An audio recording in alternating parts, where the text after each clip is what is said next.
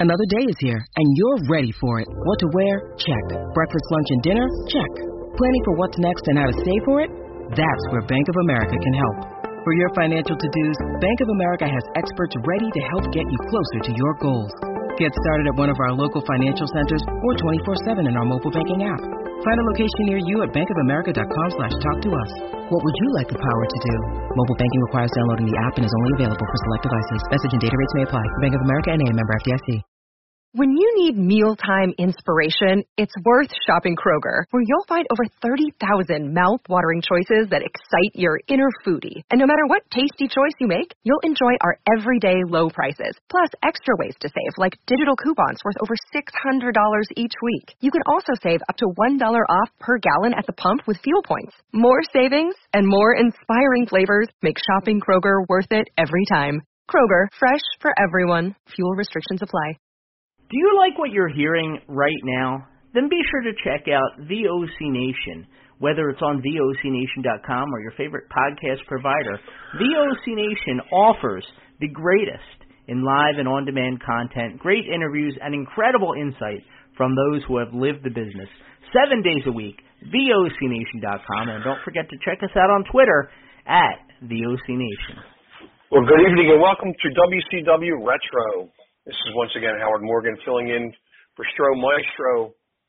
Tonight, we're going to be talking about a rather fun topic, I believe, and that is the greatest angles in pro wrestling. Don't really want to get into feuds and things like that, but angles, things that kind of change the business or change somebody's career, or, you know, there's things that we still talk about to this day that happened, you know, many, many moons ago. But before we kind of get into that, we have some rather sad news that I'm sure most of you have heard. We lost a true legend in the sport, and he has so many catchphrases and things, and he just truly kind of transcended the business, was way, way ahead of his time, and that's the legendary superstar Billy Graham.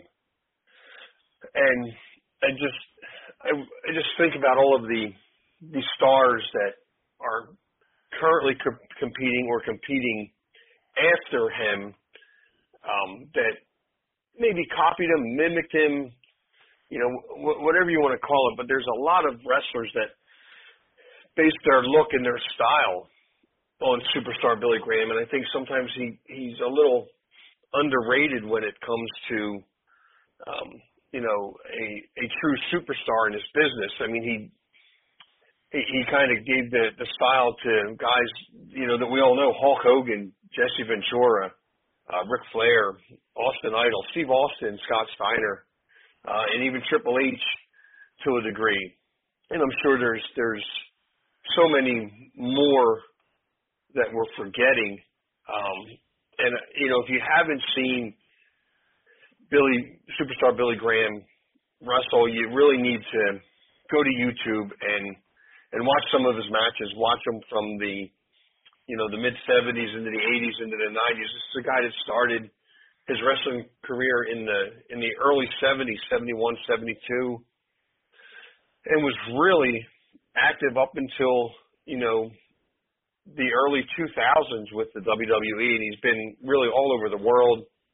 Really wrestled every champion of the time, was a big draw for Vince McMahon when it was the WWF, held the WWF title, and was just a charismatic figure, again, ahead of his time with the tie-dye, the sunglasses, and just his ability to cut a promo and his style and the things that he did.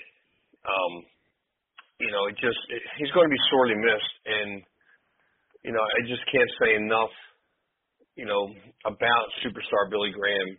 And I know he had a real hard, long battle with an illness for many, many, many months. Lost a tremendous amount of weight and was basically the last couple of days of his life was on life support. And I'm sure that's just a horrible decision to try to make for a loved one.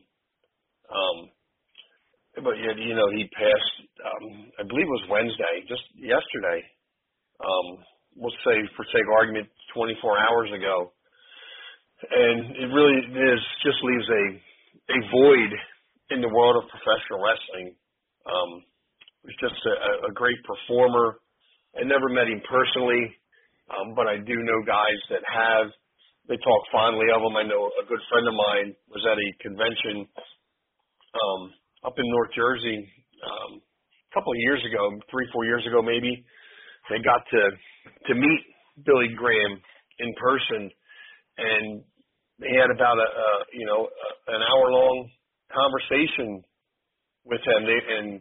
They were trading, road stories and their time in the business, and he's forever grateful for the time that Billy Graham gave to him and imparted a little bit of knowledge onto him. And he told him, and he posted on his Facebook page that, he thanked Billy Graham for taking the hour to talk to him, and it seemed like 5 minutes.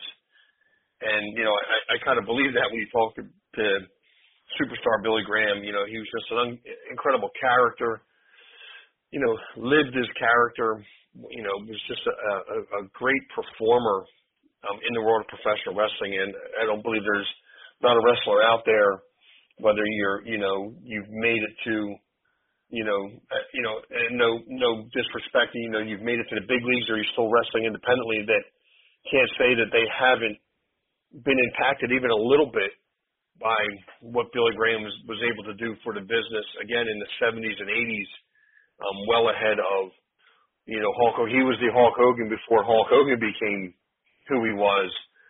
And if you compare those two men's styles, they almost mirror each other.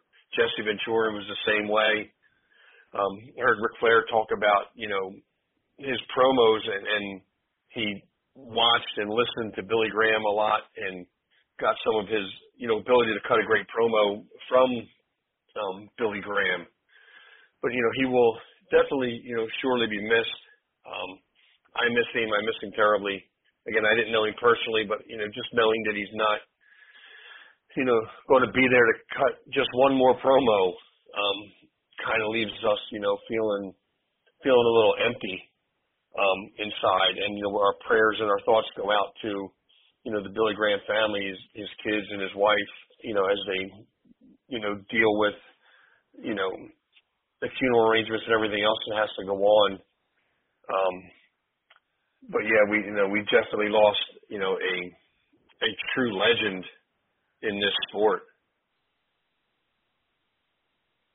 And, again, I can't say enough. Rat Boy, is that you? Yes, it is. What's going on, buddy? Not much, There's a lot more things about Superstar Billy Graham. All right? Well, let's hear it, man.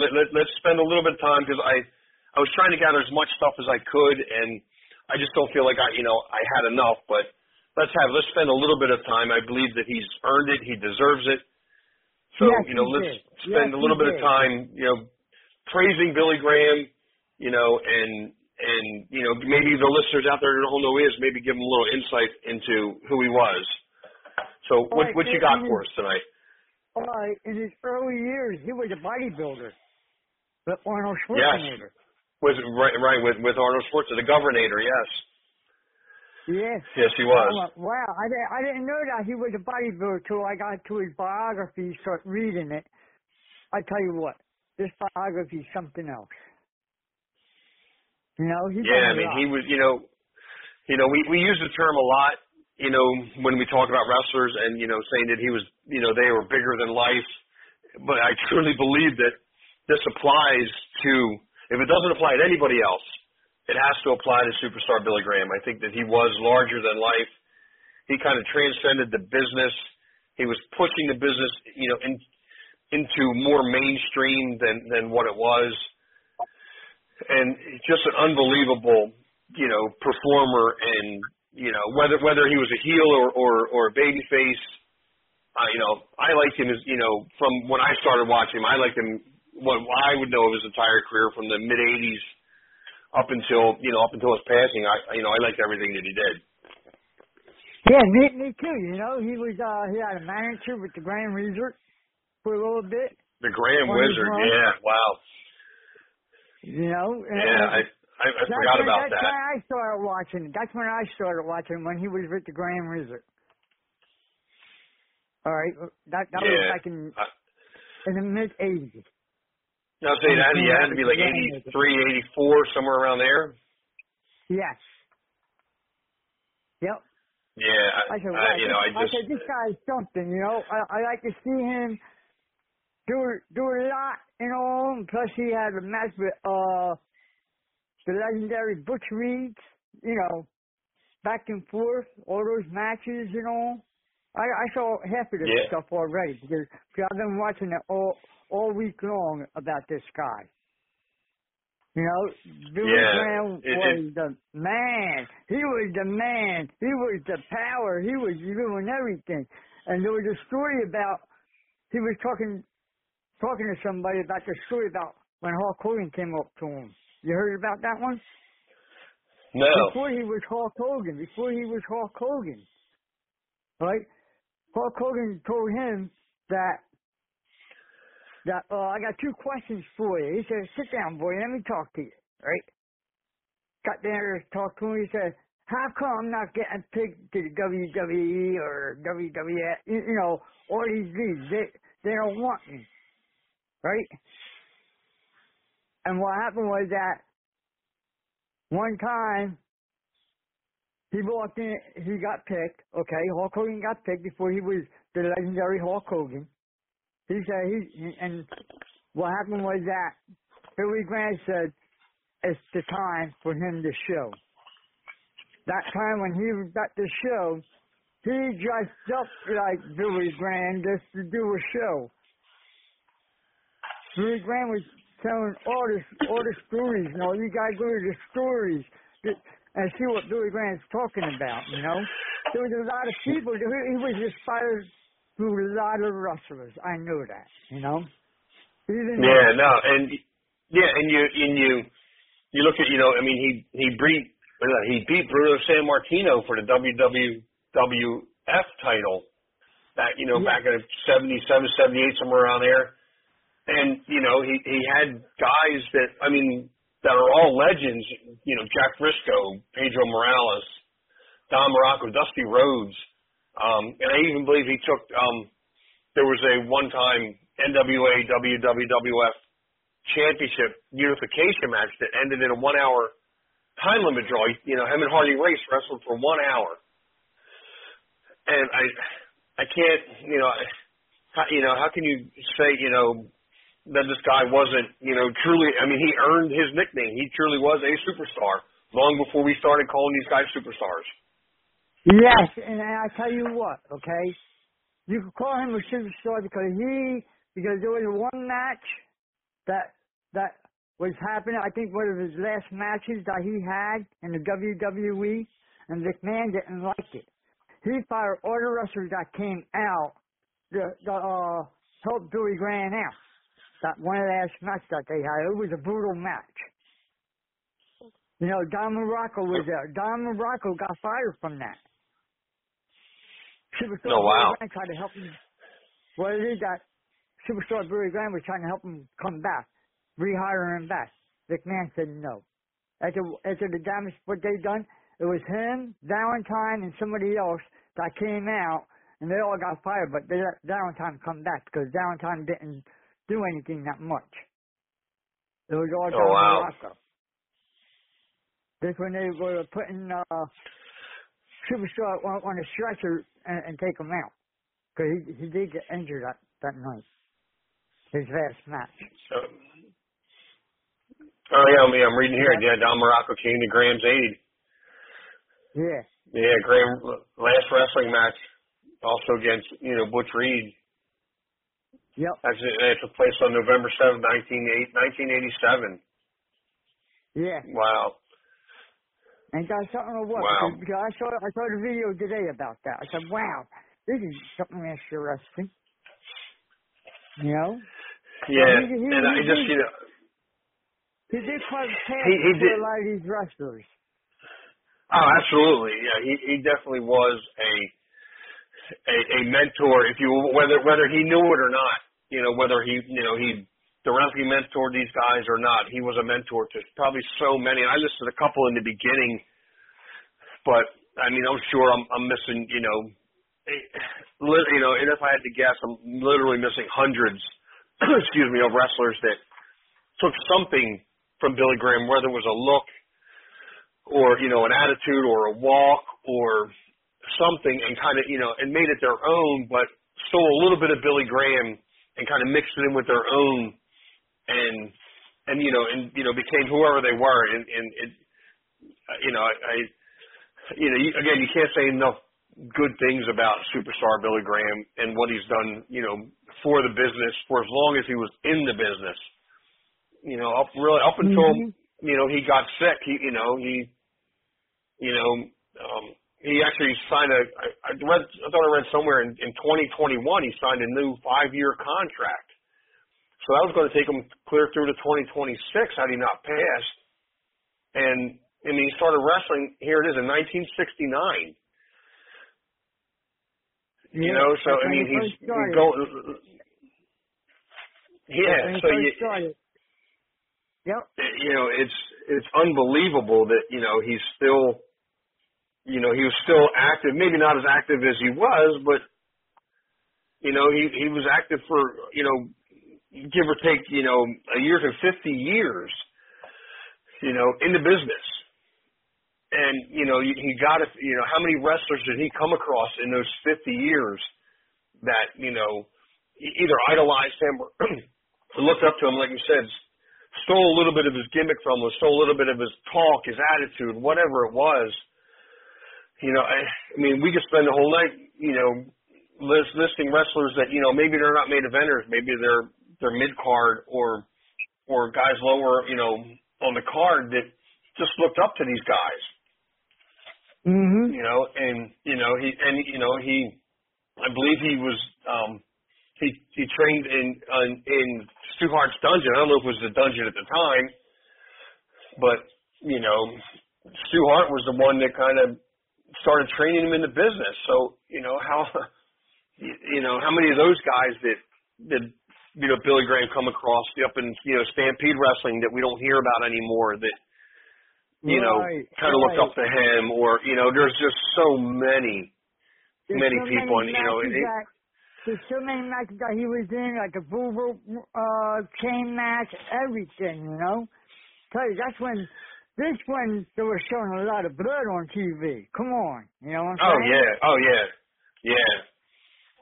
And, I remember seeing, I didn't see it. I mean, it was a little bit before I got into wrestling. It was the late 70s where he had and I saw it on YouTube not too long ago, maybe 4 or 5 months ago, where he had a Texas bull rope match with Dusty Rhodes. Yeah. And, you don't see those kind of matches no more.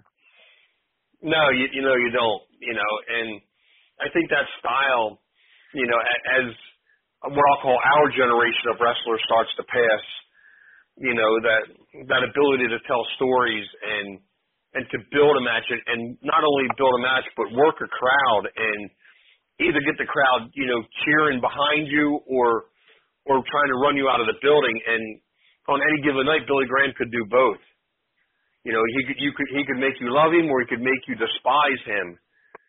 And that just shows you how great he was, at what he did and how seriously, he took it.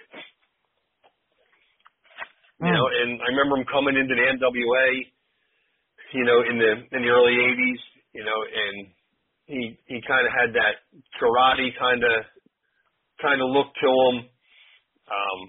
But still, I mean, as long as I can remember, the guy was always in fantastic shape, and yes, he was. Yes, he was. I'm going to miss him. It really is. It hits kind of hard, And again, as these guys that pass are people that we've actually seen. I remember seeing Superstar Billy Graham at the Philly Spectrum. And he was in with a mid card guy. I can't even remember who he was, but I remember seeing him and like, wow, first of all, you realize how big the guy is, and just his ability to work that crowd. And I think he was a heel at the time, and just his ability to get that crowd fired up and back in and booing them, and it's like he didn't care, and he was just out here to hurt people, and just wanted to get back at Backlund for taking his his championship away from him a few years prior. And I just heard on a podcast earlier, it might have been Jim Cornette, when Billy Graham won the title, they had that year and a half or however long they were having a hold of. They had it all laid out. Like, that's how long term they were behind him. They were confident that he could sell tickets for a year and a half. And this isn't the same year and a half that we see now with Roman Reigns. And I'm not trying to diminish anything that Roman's doing, but they really truly held that 30-day clause. You had to defend your title every 30 days or they took it from you. And, these guys were wrestling, 3, 4, 5 times, a month defending their title, sometimes more, and not, not in front of, just small crowds. They were selling out Madison Square Garden and the Boston Garden and the Philadelphia Spectrum and up and down the East Coast. They were traveling and selling out houses everywhere. And, and Bill, God. I want to say one thing, okay? The main WWE primary arena was the Madison Square Garden. Super Grand sold out of 19 out of 20 shows there. You know that he was good. Way good. Yeah. He was Mr. Main Event. Yeah, he drew money. He was able to draw them, and this is in a time pre-internet. All you had was 2 or 3 hours on television a week to get these people into Madison Square Garden. So they but he did it. They heard he was coming to Madison Square Garden and people wanted to see it. They didn't care who he was wrestling. They just wanted to see him again, whether he was good or bad. They wanted to see him win or lose, whatever it was. And as soon as his name was on the marquee, I think between him and Bruno Sammartino, there was probably a time that the Garden may not have been sold out. They just they wanted to see him. They were coming to see him, and really only him. They could care less who else was on the card. They came to see, in Bruno's time, they came to see Bruno during Superstars run. They wanted to see him. They wanted to see who, if it was Pedro Morales, is Pedro going to get him this time, or is Graham going to do something slimy and pull out a cheap win or whatever it is? He just, again, he transcended the business. He was, kind of larger than life. And, the wrestling world is, at a loss, right now, and there's a hole that's, yep, but there's the biggest feud guy he ever had was against Harlem Race and Butch Reed. They're the two main stars right there. Yeah. Right? I said, wow. Soon as I read all this stuff, Yeah, it's amazing what you find out afterwards. Right, and plus, you said about the look and style for Billy Graham. The number one person I could pinpoint, okay? I was right, okay? Ric Flair. Yeah. Okay. No, there's no doubt. Ric Flair said it himself that, Billy Graham was a big part of taking Ric Flair, Ric Flair wanted to be a cowboy. He wanted to be, an old West kind of guy. And, he's transcended into the nature boy. And a big part of that is, emulating or, you could call it stealing or whatever you want, some of what superstar Billy Graham had. And I tell you what, earlier today I was out with my mom, okay? I said, Mom, I can't go to bingo tonight. Why? I said, because I got to do a show with this guy named Howard, from the VOC Nation, And I was talking about Superstar Billy Graham passed away, a wrestler. He was born in 1943. 10 years my mom, okay? I said, Mom, he had a good run. My mom said, wait a minute. Look at me. I'm still running. Because she was born the same year. Yeah, my dad was born in 44, a year after. Yeah, see? So yeah, he just, we can't say enough about, what Billy Graham did, and just all of the guys that, the performers that he's gone up against. It literally is a who's who of professional wrestling. I remember, when he came to, I believe it was the NWA, he was part of Paul Jones's army against Jimmy Valiant. Yeah. And I remember him beating Jimmy Valiant down so bad. I like Jimmy Valiant. Me too. The Boogie Woogie Man. Jimmy Valiant. Yeah, and the way he would just twitch around the ring when he was getting beat. I look at it now. I'm like, wow, look at him go. And I remember Superstar Billy Graham beating him down and just leaving him laying in the ring. And I'm like, wow, that was the Graham. And at that time, I hated Superstar Billy Graham. I'm like, why you got to do that? That's Jimmy Valiant, but he's one of them rare guys that really made you believe who he was and what he was about. And when he was a bad guy, he just wanted to hurt people. And I believed it.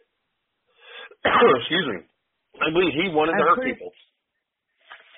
Put it this way, okay? I just got reading this, okay? His personal life, okay? His son Joey, okay? His godfather was no other than Dusty Rhodes. Really? Yeah. Wow. Wow. The Rhodes family might be hurting too. You know what I'm saying? I'm sure. I'm definitely sure that, they are hurting and they are at a loss. I'm at a loss, and I didn't know him on that level, but I remember watching him on TV. He was part of my Saturday morning, my Saturday night television watching. He was a part of that. He was a big part of that. Yeah. And he's a big part of it, okay? And I'm going to say it now, okay? He is going to be buried at Green Acres Cemetery in Scottsdale, Arizona, next to Eddie Guerrero. Believe that? Eddie Guerrero. Really?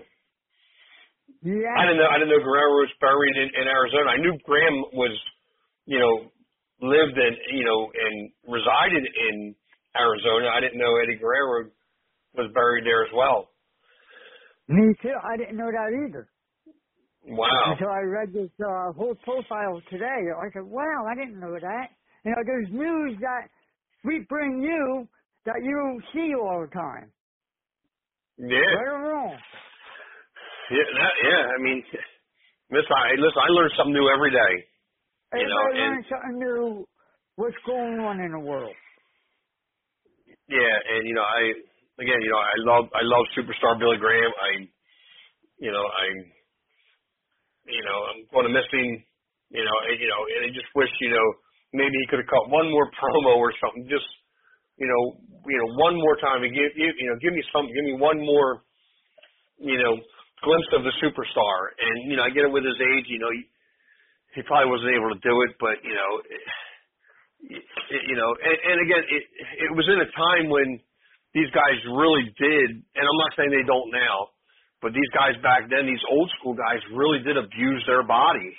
And I'm sure, yes, they did. There wasn't a day that he didn't get. There wasn't a day that he didn't get up and something, wasn't hurting. I'm sure something hurt on him every single day.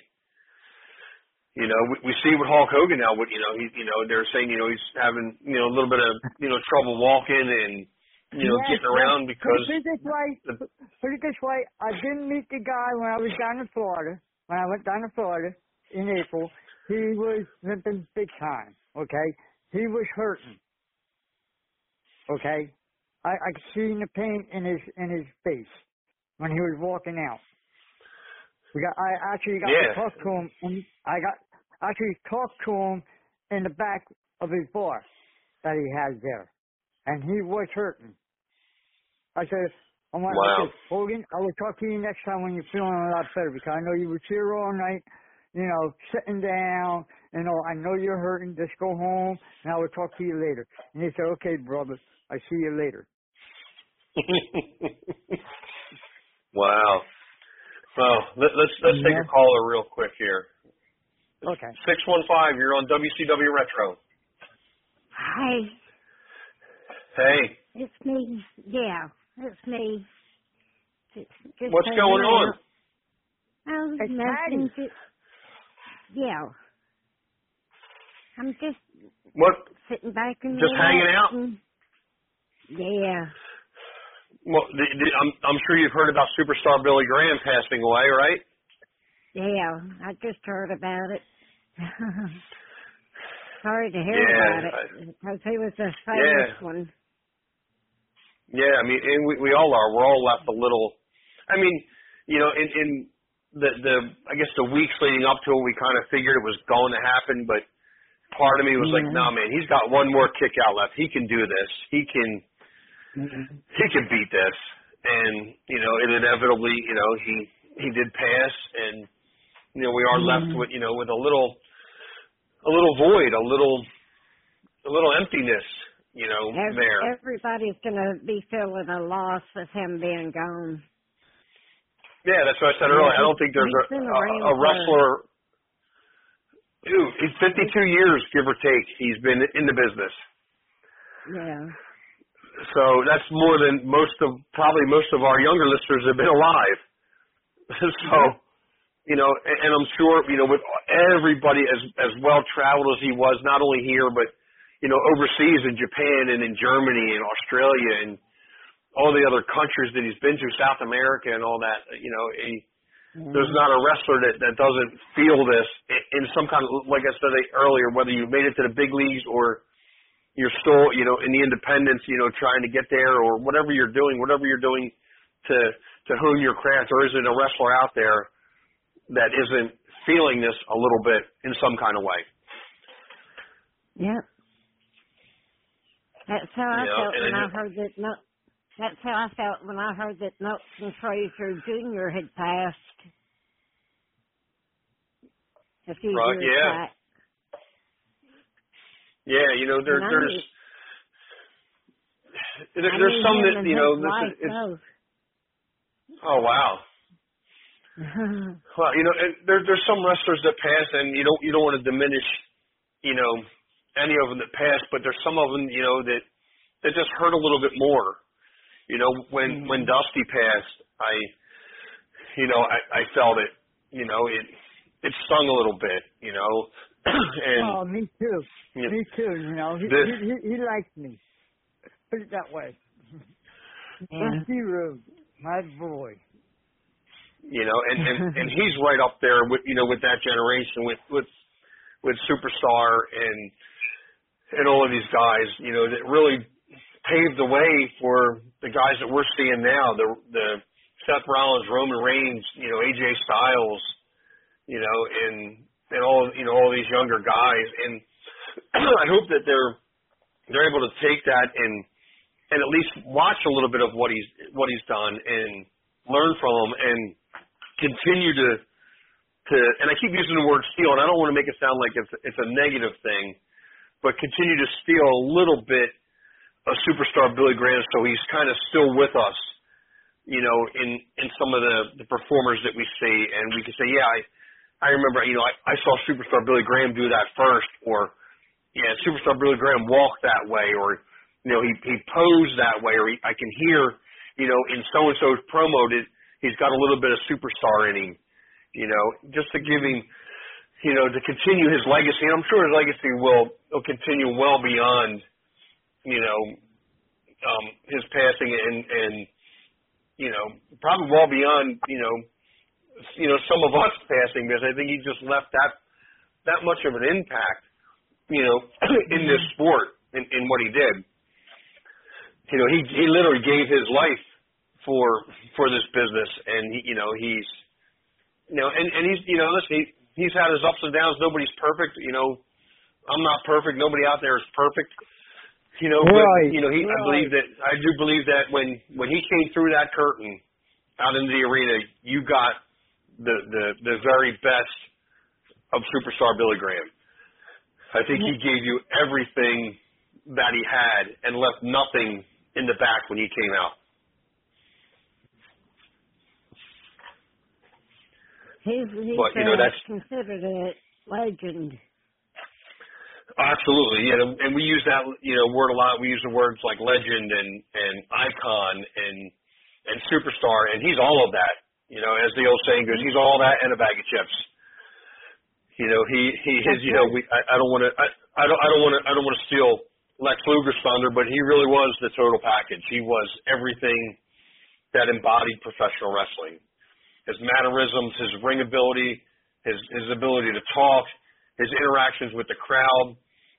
Again, whether you were cheering for him or throwing stuff at him, because you hated him, he had that ability to draw that out of you. And some of these guys just don't have it yet. I'm not saying that they can't get it. Some of them just don't have it yet.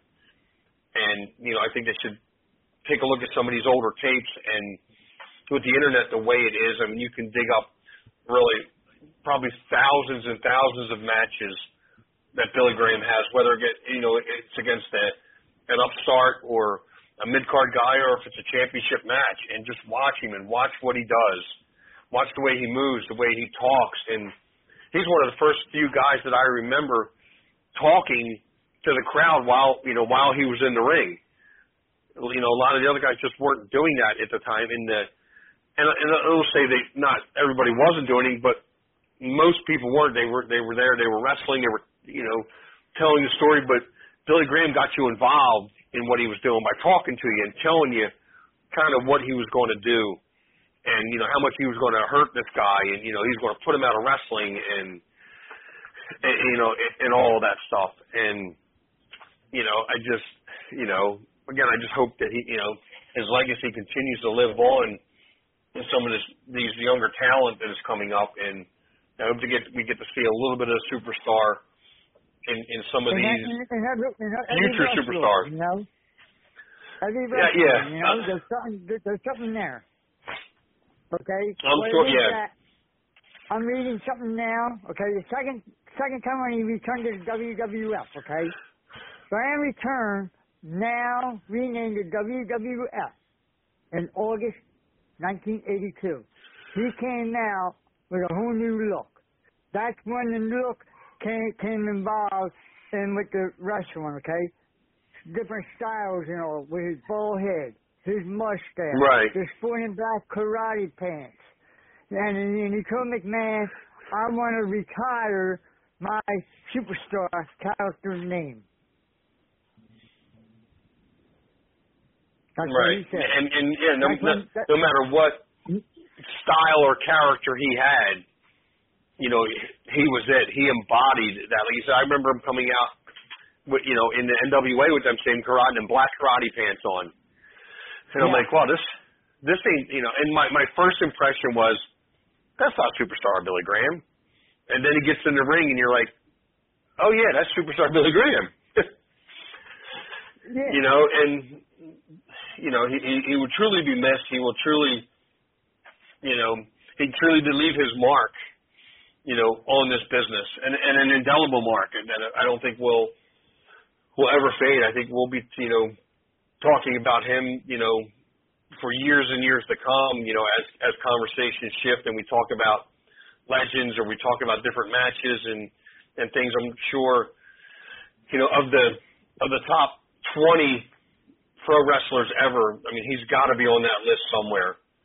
You know, Yes, he may not be at the top, but he's got to be in the top 20 somewhere. And again, that's just my opinion. You know, but I believe when you look at his whole body of work and everything that he's done, yeah, I believe he is a definite top 20 kind of guy. And again, for them to take the title from Bruno, who was still, you know, selling out and doing this thing and putting it on Superstar Billy Graham, not just for a short time, for, you know, a year and some change.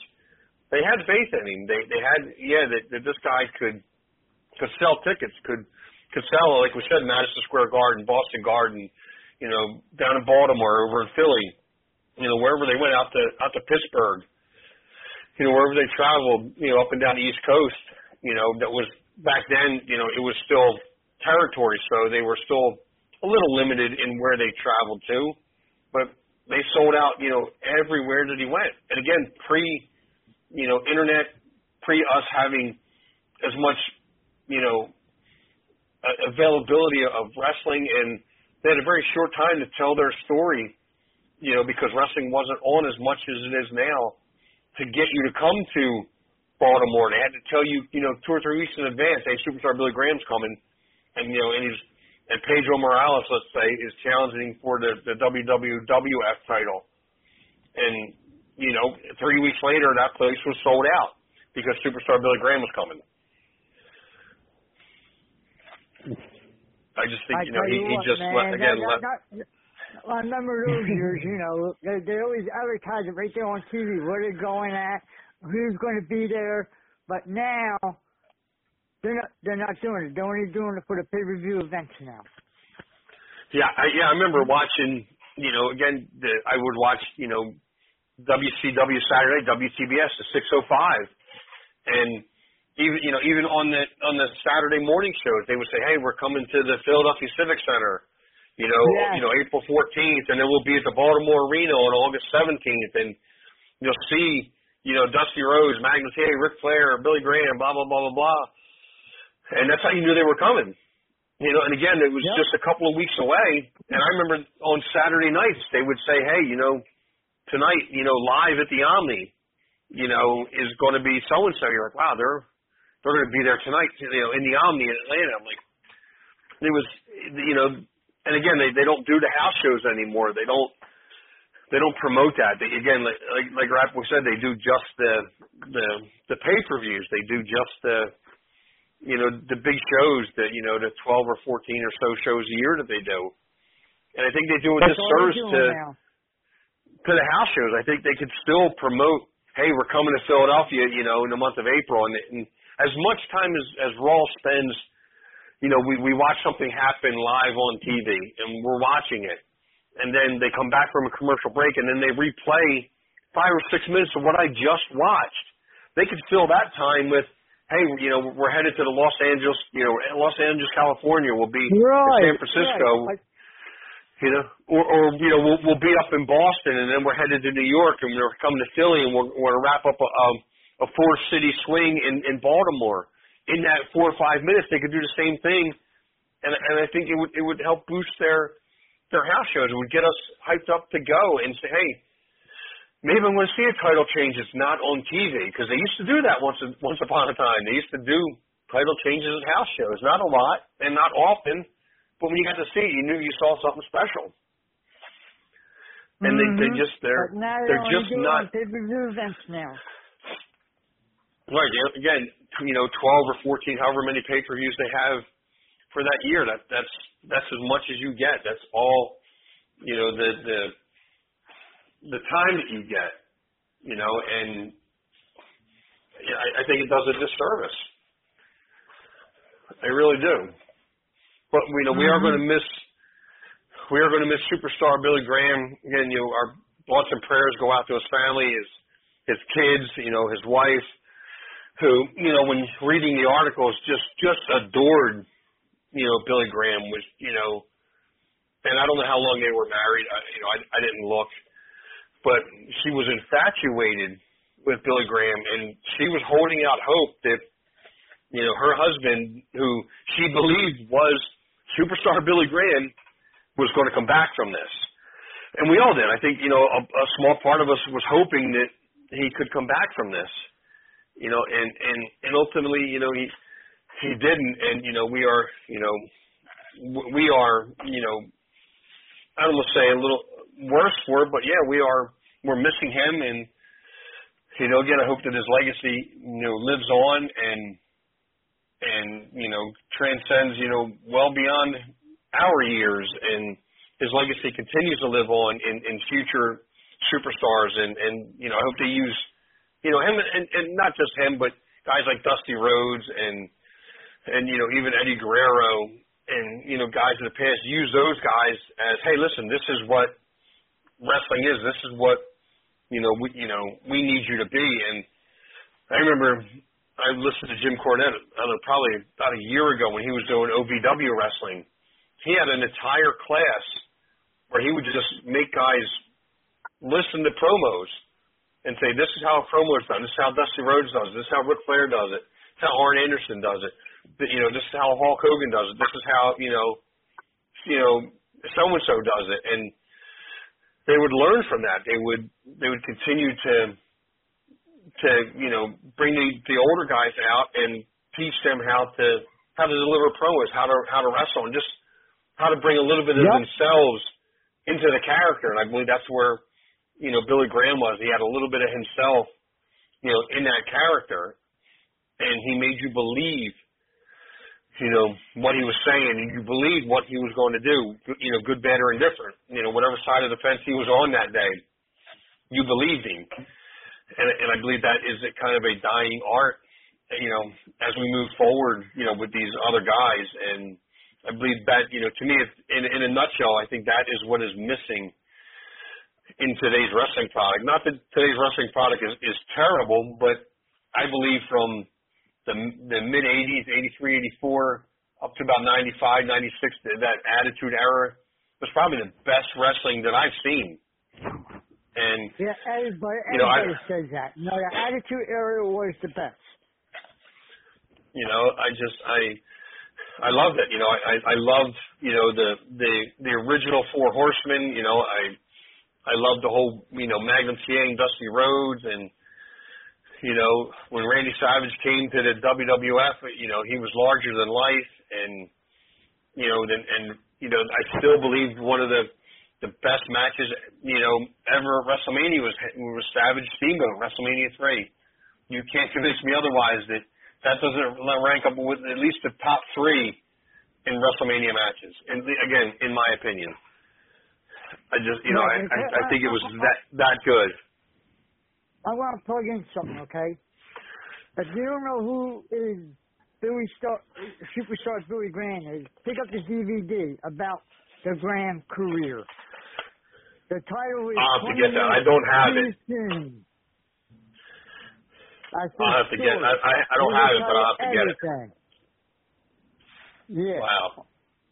Everybody's got to pick that up and see this guy, because this guy painted curves for everybody, all these wrestlers out there today. Even independent wrestlers looking up to him. He was the man. Yeah. He knew how to do his promos. He knew how to wrestle. He knew how to do everything.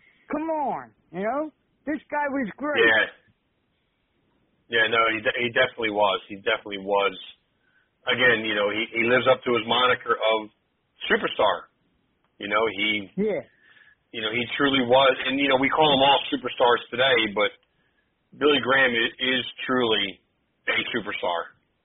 And again, we're going to miss him. And God. Yeah, when Superstar Billy Graham saw this guy named Terry Obola, he said, that's going to be the next star. Guess what? It was Hulk Hogan. Okay? Hulk Hogan was the next star. Big time star. Yeah, he had it, and a lot of what he did was directly ripped off from Superstar Billy Graham. Not necessarily the tie dye, but the 24-inch pythons and Billy Graham would say biceps, but the largest arms in the world, and that that was all him again. Jesse Ventura, was the same way. His mannerisms, his flair, his wrestling style was all, ripped off from superstar Billy Graham. Again, I don't mean that in a negative way, because I think at least in wrestling, I think that imitation really is the sincerest form of flattery. I think if you can pull off another guy's look or steal a little bit of it and make it work for you, I think that's kudos to both of you. Listen to the original, and then to you that is doing it. And again, we could spend the whole show talking about Billy Graham, but I do kind of want to shift gears a little bit and talk a little bit about. Wait, can I say one more thing? Sure. When the Marshall Stroh gets back from his recovery, I'm going to ask him about Superstar Billy Graham, because I think he knows him, been around him. No, absolutely.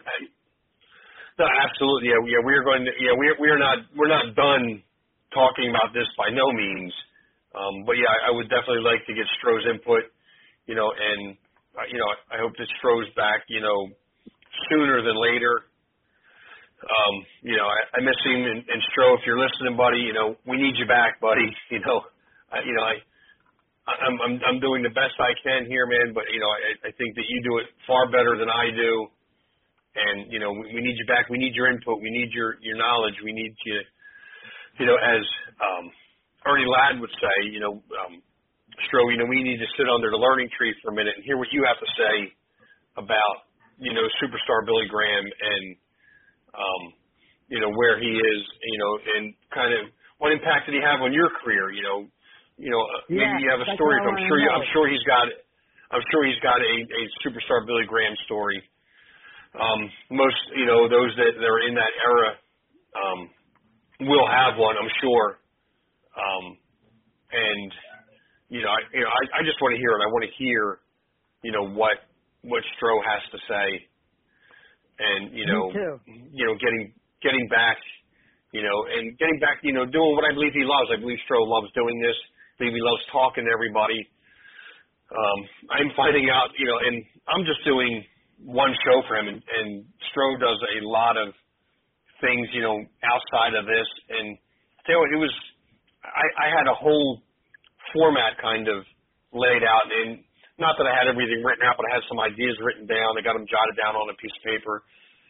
And then, we kind of switched gears with the unfortunate news of, Billy Graham passing. But, this, it's not easy, sitting here and, not one coming up with a topic that people want to talk about, but then, making it interesting, for the time that we're on the air. And I love doing it. Don't get me wrong. I'll do it as long as Stroh needs me to do it. I'll help him out. When he's back, sitting in the captain's chair, I'll help him out. I'm always here to help out, and I'm always here to help out. And I miss him. And Stroh, man, you can't come back soon enough, brother. I hope that you're still recovering and getting well. Want you back, brother. I don't want you back too soon. I want you to come back when you're up to it, and and you can do it, at the level that you feel comfortable doing it at. And I do hope he's listening. But we're going to kind of switch gears and talk about angles.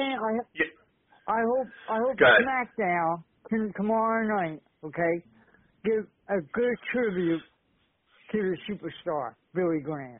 I hope so. I would almost say I think they will, especially with, again, Triple H having as much quote-unquote control as he has. I think they'll put I shouldn't say I think they will. I hope they will, Rap. But yeah, I'm with you. I hope that they put a real nice package together. And listen, man, make it a 10-minute package. Give me 10 minutes of Superstar Billy Graham. I wouldn't mind watching that. To kick off SmackDown. The introduction. And listen, go a little old school. Bring back the old, WWF intro that we used to watch on Saturday mornings, and start SmackDown that way. and start with it.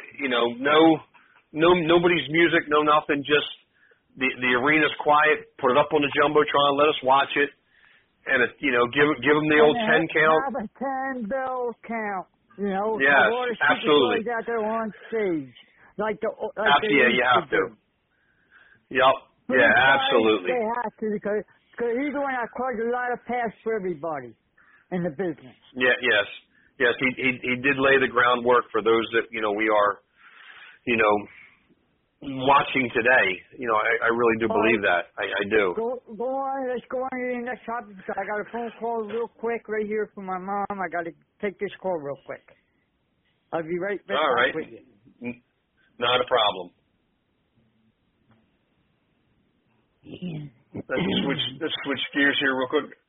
804 area code. You're on WCW Retro. Yes, Steven. I'm sorry, your name?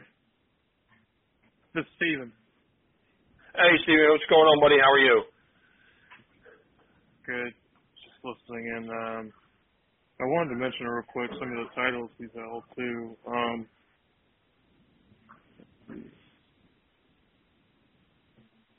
Yeah, go ahead, man. We're all about it. I was surprised he wrestled in Japan, too. It was IWA. He was IWA World Champion. He was a Brass Knuckles Champion in NWA. He had some tag team titles in NWA. He had the Florida territory, too, where he tagged with Ox Baker. So he wrestled Florida, Memphis, WWF, International Pro Wrestling in Japan.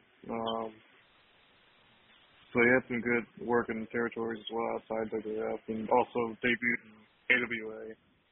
So it just goes to show how good AWA was, that they produced so much talent that WWE would snatch up later. Oh yeah, absolutely. What are your thoughts on the Graham family? Because I've read that Jerry Graham was the one who introduced Billy into that wrestling family. Any thoughts on the Grahams, Eddie Graham or Jerry Graham? Hey,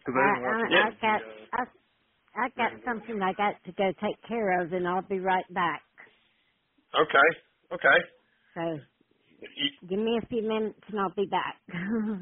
Not a problem. You're talking about Eddie Graham bringing in Superstar Billy Graham. Is that? I believe Jerry Graham did, but I was wondering what your thoughts on the Graham family in particular, Eddie Graham, Jerry Graham, etc. Oh man, again, they are right up there. We use the word genius a lot, but I think as far as it, with the Graham family, with being able to run a territory, to be able to book a territory and give us not only long term storylines, but some shorter stories. I think they really were iconic when it comes to again being on the cutting edge of the wrestling business, and just what they were able to do in just pick Memphis alone, what they were able to do there, and all of the matches and different types of gimmick matches that they had that people watched, and you can't say enough about Jerry Graham and those guys like that. They just again it's hard to say kind of what their influence was, because they're not talked about as much as I think they should. Right. But they definitely deserve nods when it comes to not only what the business is today, but what it was in where they took it from to where they took it to. They are definitely pioneers in the business. and you got guys, Eddie Graham and that whole wrestling, family, Luke Graham, Mike and all of those guys, that fell under that, Graham family moniker. Dr. Jerry Graham was the guy that kind of, spearheaded that and, was able to really pull it off and, I believe that the product that we have today is a direct result of, that early work that's done. And, again, they are definitely up there, top 5 when it comes to, at least in my opinion, pioneers of pro wrestling. And, again, what they've done for the business, their legacy, I believe, will continue to carry on, well beyond probably, our years. And again, I hope, as I said with Superstar, I believe, I hope that, some of these guys that are in the business now, take a little bit of that, even, Dr. Jerry Graham, take a little bit of his legacy and bring it out and let's relive it through, somebody else, a new upstart or, I'll just throw AJ Styles' name out there just for argument's sake. If he were to do it and bring back some of that old school kind of, wrestling feel, again, then, their legacy continues to live on. And, again, the wrestling world is definitely at a loss, with Superstar passing. I know he had, a rough couple of weeks up into his passing, but, we are definitely left with a void. I hope that, as we talked about, I think just before you came on, I hope, my hope is that SmackDown does a real nice tribute, to Superstar, give them a nice, lengthy kind of video package because, I mean, they have to have so much in their archives. It would be hard to throw something together that lasts 10 minutes, and I believe the fans would enjoy it. I know I would. A lot of the older fans would enjoy it, and it would introduce probably a lot of the younger fans to who Superstar Billy Graham was and just how influential he's been, in his career. And, just what the things that he was able to do. But, with that being said, do want to touch on, for a little bit, with a little bit of time we have left, angles that happen in pro wrestling, and not necessarily feuds, because I think feuds are a little bit longer, but things that happen that just kind of like wowed us, and I have a couple of things that I had written down. One of the ones that comes to mind is, again, a little bit old school is, Andy Kaufman, Jerry Lawler, that whole angle there with, Andy trying to be, a guy, that's quote unquote beating up women, night in and night out, and kind of Jerry Lawler steps in and, I mean, that made money for months, and here we are probably, if I had to guess, 40 plus years removed from that angle happening, and that really pushed wrestling into, mainstream media. What happened on the David Letterman show with, Lawler slapping Kaufman and all of that. To me, that was like a wow moment. Again, not having the internet and not knowing whether that was, real or not, but I mean, it sure as heck looked real when it happened right in front of me on television, and every major news station was talking about it, and it was getting literally, from a little territory, Memphis, it was getting at least nationwide, if not worldwide, recognition, for what happened. And, here we are, we still talk about it to this day. Are you familiar with Jerry Lawler, Andy Kaufman? Yeah, feud at all? I don't want to call it a feud. It's a shame because, go ahead. I was able to meet Jerry Lawler and get his Letterman picture with Kaufman autographed when he was at a convention near me. So yeah, we talked about very nice. Man on the Moon. I think it's pretty cool that they're able to recreate that in the movie, and also kind of Andy be mentioned in the REM song as well. With the movie. Oh yeah. From, so. Yeah, no, and it's difficult to work with, but it is pretty cool that they're able to kind of recreate that in the movie. Yeah, I'm not a big Jim Carrey fan because I've heard he's been, hard to work with, as an actor. But I think he nailed that. I think he did a phenomenal job, in that movie. I don't think he's given enough credit. Maybe because it's a quote unquote wrestling movie, kind of thing. But yeah, that whole Jerry Lawler, Andy Kaufman thing was just so real, and it pushed all the right buttons, and it checks all of the boxes, and to me, it started to roll the pro wrestling into mainstream media, and again, here we are again, give or take a couple years, 40 some years later, still talking about it and still talking about how we felt, not if we watched it when it happened, or if we were a little younger, we watched it and we're like, wow, that really happened. Yeah, I mean, that happened. That happened on national television. I just think it was a great angle. It made a ton of money for Jerry Lawler, and I heard, and I don't have confirmation, but I don't know if I heard it on a Tony Schiavone podcast or whatever.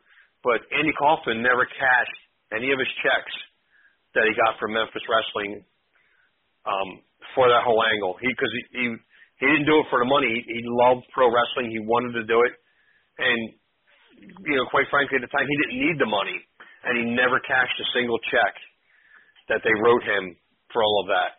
They said it made it for an accounting nightmare because he just flat out refused to cash the checks. He wouldn't do it. And, just shows you what kind of, They're meant to, but David I'm sorry? Arquette, I know a lot of people fan the David Arquette WCW run, but, he would donate his money privately to the families of, Owen Hart and Brian Pillman, so it's yeah, and, and I was a big, I never really liked when celebrities get involved in things like this, unless they have a little bit more training than it's typical celebrity would get. Sometimes a celebrity gets involved. You think of Bam Bam Bigelow when he wrestled Lawrence Taylor. I don't remember which WrestleMania it was, but that was god awful because Lawrence Taylor is a football player. He's not a wrestler, and Bam Bam took a lot of the credit for of course for carrying that match, but. I watched Andy Kaufman. I watched David Arquette. I think David Arquette was kind of learning on the job. I think he did really well. But yeah, I did hear that he was donating, privately, the money that he was getting, to those families, which I think is a fantastic thing. And, I wish he wouldn't have kept it so private. I think it might have taken a little bit of the heat, off of him. But again, he wasn't doing it. Right. For the money. He loved the business, and and I'm sure that I would say 90 to 95% of the guys that are out there love the business, and because it's not easy to make money when you're first starting out. I mean, it's I've read a lot of I read Mick Foley's book, I read Steve Austin's book, them sleeping in their car and having to drive 500 miles for $50 and it barely covered the gas and expenses, going back and forth. So you would work for free on the weekends, and these guys truly love the sport. But yeah, I don't think David Arquette gets enough credit for what he did or, what he continues to do.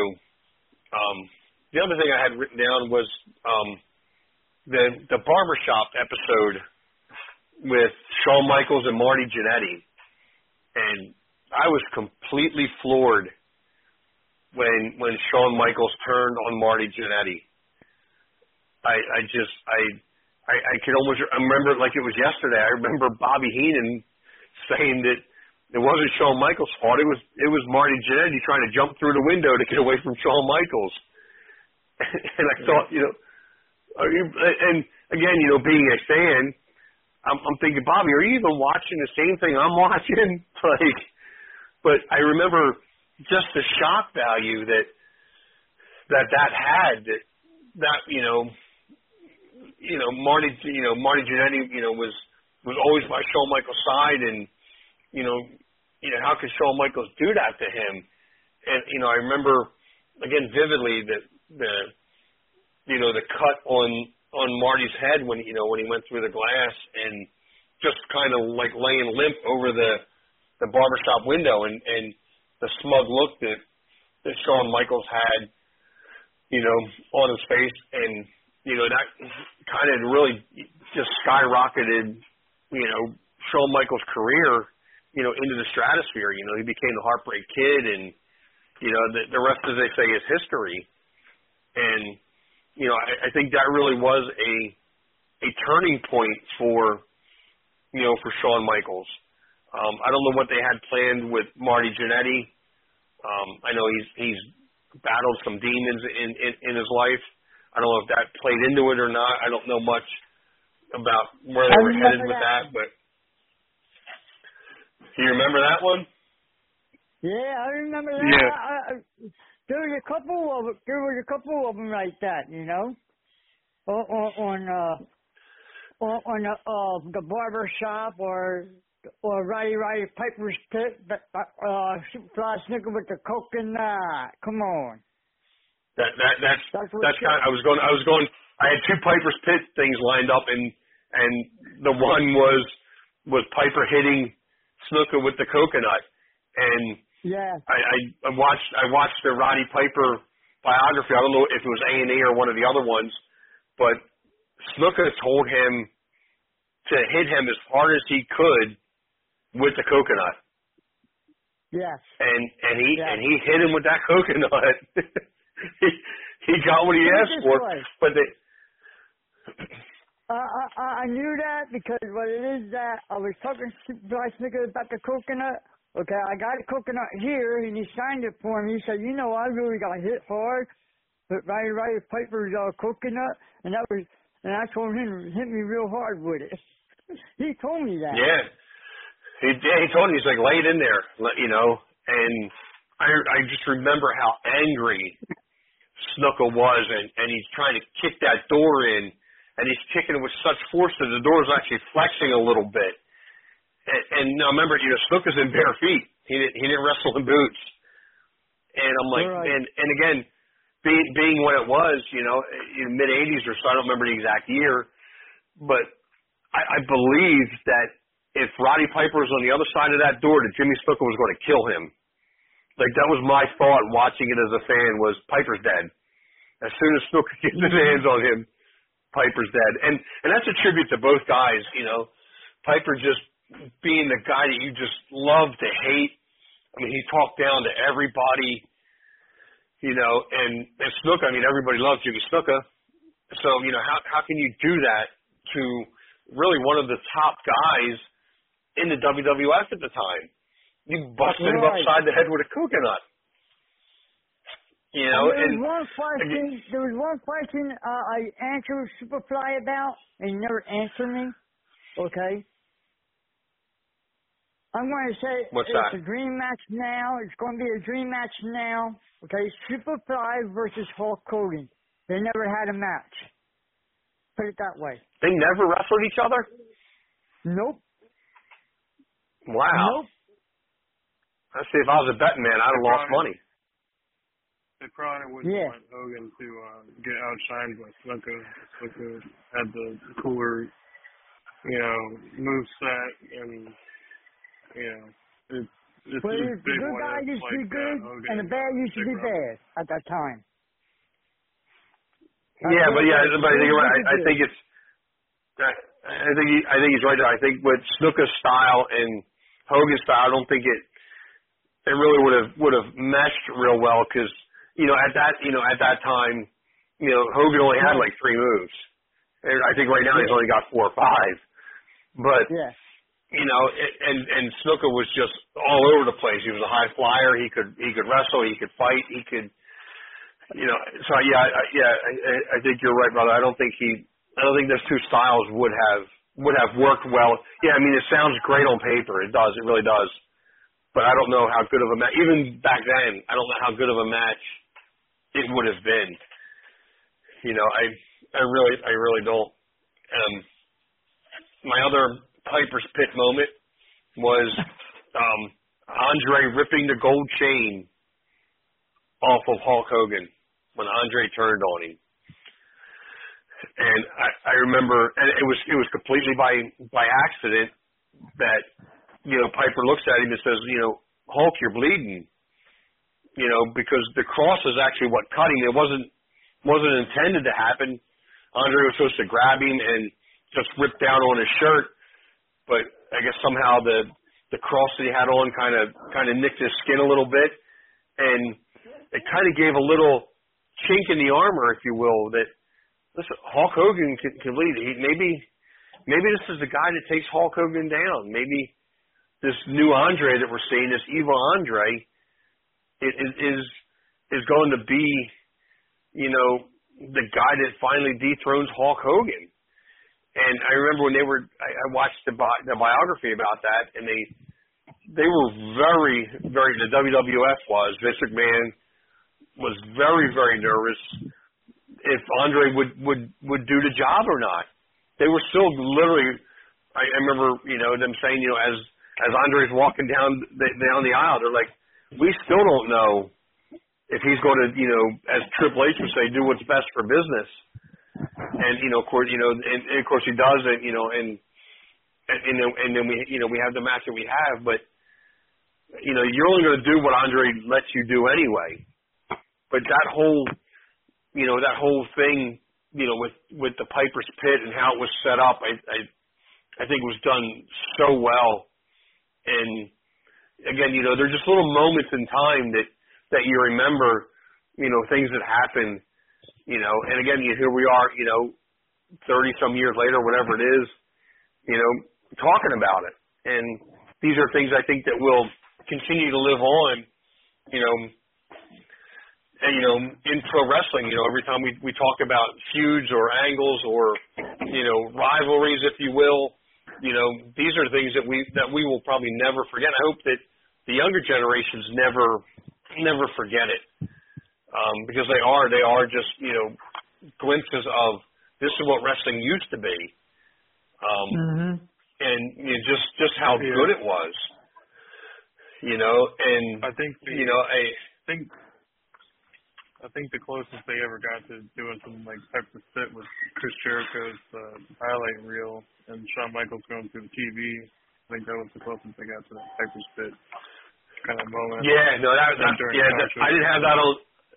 Yeah, I didn't have that on the list, but yes, now that you mention it, yes, that was done very well. Here you have two great guys in Jericho and Michaels, and and that happened. And I always loved Chris Jericho. I like him more as a heel than I do as a babyface, because I think he comes off a little more he comes off a little more arrogant, and it's easy to hate the arrogance that he comes off as when he's a heel. When he's arrogant as a good guy, he's like, he's just being cocky, he's just being Chris Jericho. But when he's a bad guy, it's like, yeah, that's what I hate about him. I hate that he does that, or that he talks that way, or that he does that, little facial expression or whatever it is. And, when he had the list and everything, and he was telling you, you made the list, that was great, great television. And, again, I think that's probably the closest we have to a Marty Jannetty, Shawn Michaels, a Hogan, Andre, in modern time, Piper, Snuka, that Jericho, Michaels angle was done to perfection. It really was. And then, we have, I guess the early 90s, I guess, a little more recent, but still you're talking, 30 some years ago.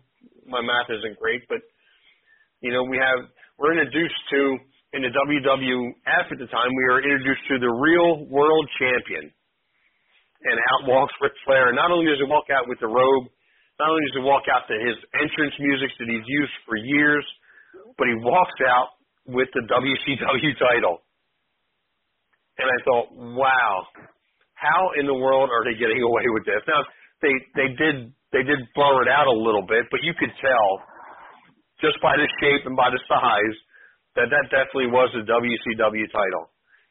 And you know, I remember that. The whole backstory to Jim Herd wanting to cut Ric Flair's hair and have him become this Spartacus kind of character. Ric Flair's like, no, I'm not doing it. And if I remember right, Vince McMahon said he called Vince McMahon almost immediately, and he said, well, you come up, and he's like, well, I still have the title. They still owe me, the $2,500 or whatever, $25,000, whatever it was, the amount back when he turns the title in. And Vince was like, listen, we'll take care of that. You just come on up to Connecticut, and we'll do our thing.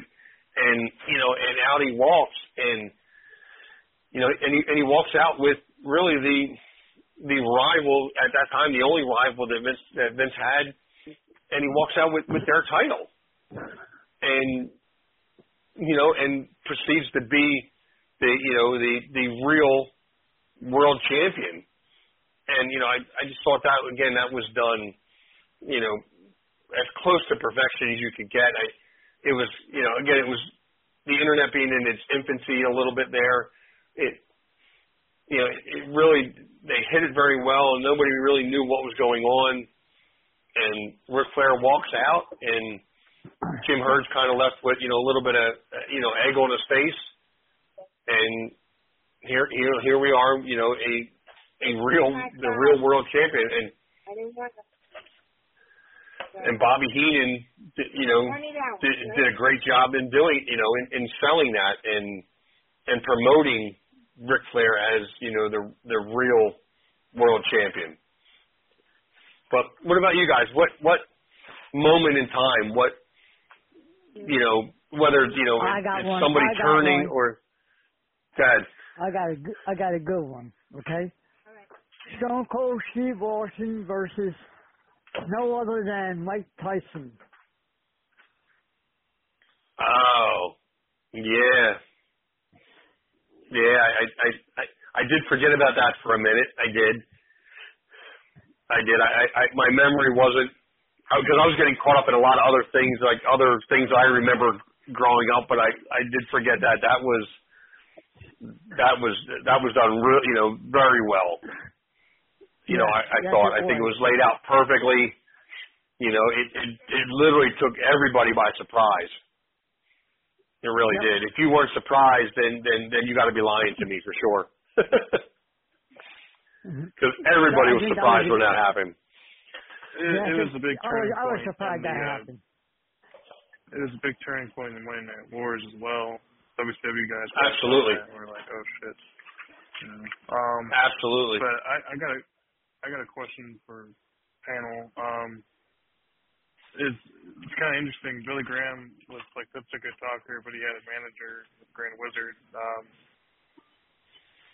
I wonder, what if could have feuded with Nick Bockwinkel and Bobby Heenan on the other side, either AWA or WWF, or what if Billy Graham hadn't lost to Bob Backlund, if he had held the title longer and went babyface, like. Do you think he would have lost it to Iron Sheik eventually, like Backlund did, or somebody else? Because that Backlund defeat definitely made Iron Sheik, and then later Hulk Hogan. It's kind of interesting. Yeah. What do you think a babyface Billy Graham would have been feuding with besides after Bob Backlund? Well, first of all, I like the Grand Wizard Bobby Heenan scenario. I think that would have been very interesting. I think that they could both talk, that and again, not that Nick Bockwinkel needed any, or for that matter Billy Graham needed anybody to talk for them, but I think those four together, I think would have been fantastic. And I don't know if they keep Billy Graham, if Backlund doesn't beat him, then does he doesn't really wrestle the Iron Sheik at that point because they're both, you know, bad guys at the time. But it would have been interesting to see, you know, listen, what if Superstar Billy Graham is, you know, still a bad guy and, you know, in comes Hulk Hogan in Madison Square Garden and beats Billy Graham. You know, you have two guys that are really larger than life. You know, at the time, both about the same size, both proclaimed to have, you know, the largest arms in the world, you know, and I think that would have been, you know, a colossal match. You know, I don't know who he keeps, you know, defending the title against up until that point. You know, maybe, you know, he beats Backlund and, you know, they throw, I don't know, you know, just for sake of argument, you know, they throw Tito Santana out there at the time and, you know, he beats Santana to retain the title, you know, and, you know, we're building up to, you know, Hulk Hogan coming out and, you know, in the Madison Square Garden and finally, you know, winning the title and pinning Superstar Billy Graham. That would have been, to me, I think just every bit as good as Hulk Hogan beating the Iron Sheik at the time. You know, I don't see why that wouldn't have, especially in Madison Square Garden where, you know, that was, you know, between Bruno and Graham, that was their home turf kind of. That was where they did most of their business, where they drew the most money. You know, at least in our, at least up in, you know, Pennsylvania, New Jersey, you know, New York area, that was the big arena, you know, and, you know, that's where, you know, wrestling history is made in Madison Square Garden. And, you know, I think that would have been a great collision course for those two to be set on. And again, you know, hindsight being what it is, I don't know why they didn't book it that way. I don't know what was in their minds. You know, I know that Billy Graham has had some differences with the McMahons, and I don't know if that's why they took the title and gave it to Backlund. I don't know that much of the backstory. But yeah, that is an interesting question. And I would have loved to see, you know, at the time, you know, the WWF title and the AWA title. We talked earlier. He went an hour time limit draw with Harley Race. Why couldn't he go 45 minutes or an hour with Nick Bockwinkel in a place like Madison Square Garden? I think they would have torn the roof off of that place if Bockwinkel and Graham had gotten together and, you know, and had a match to, you know, to quote unquote unify the titles and they can't, or some kind of disqualification or, you know, something happens where, you know, they both get to keep their respective titles.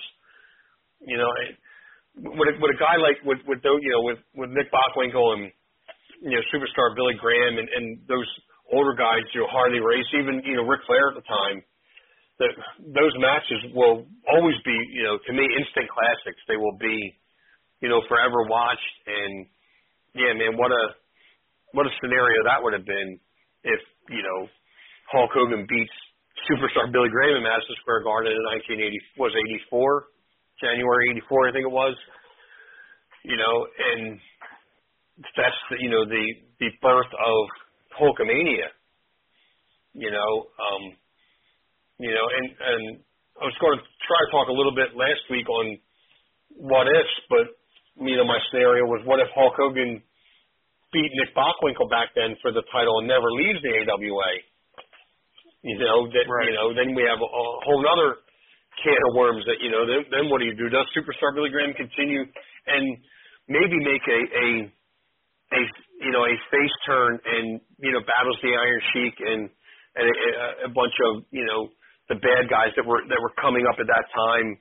And does, you know, is Hulkamania not really as big as it is because he's, and I don't want to say, you know, demeaningly, but because he's stuck in the AWA and it's still a smaller territory, you know, or does Hulkamania still explode and he eventually, maybe a year or two later, comes to the, you know, the WWF and, you know, we get to see the birth of Hulk Hogan or Hulkamania just, you know, 2 years later.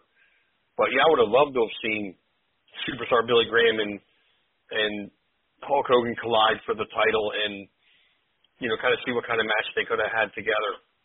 And especially on, at that stage, at that point in time, they're, Superstar is, in his prime, he's as hot as he's ever been. And here along comes Hulk Hogan and, beats him for, the WWF title. I think, that would have been, again, we talk about Hulk Hogan and the Iron Sheik all the time, but we'd still be talking about Hulk Hogan, beating Superstar Billy Graham. Because it was a huge deal when he beat Bruno Sammartino, it was a 78, 77, 70, somewhere around there, because nobody could beat Bruno at the time. And then he goes on a tear and, Graham, defends the title against, really a who's who, Jack Briscoe and Dusty Rhodes and, Don Muraco and all those guys that, we call legends and are, in their own right, Hall of Famers and in Hall of Fames. And, definitely a good angle, maybe an angle that never was, something that, that maybe could have happened, but that, maybe the timing wasn't right or for whatever reason. But man, that would have been awesome. I think. So what else? Also, what kind of? Go ahead. If Backlund hadn't beaten Graham, Backlund probably never would have lost the title to Inoki. The Phantom lost in Japan too, so a lot of history gets changed if Billy Graham beats Backlund. Yeah. Oh, yeah. I forgot about that one. Yeah. I mean, yeah. It just seemed just those. They seem almost insignificant in the broad spectrum of time, but it's kind of the ripple effect. Yeah. If that doesn't happen, then Inoki maybe doesn't get his chance, or and then who knows? Maybe we don't hear from Backlund. Maybe ever again. I don't know. I don't know kind of what his plans were, but I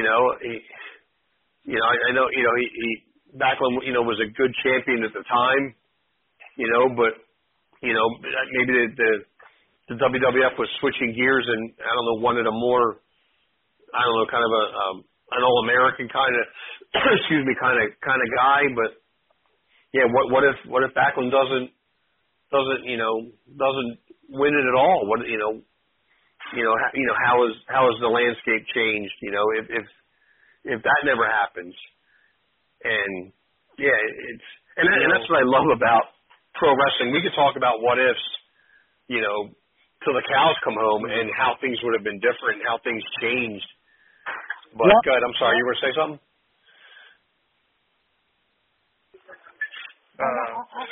I got another good match, a good angle.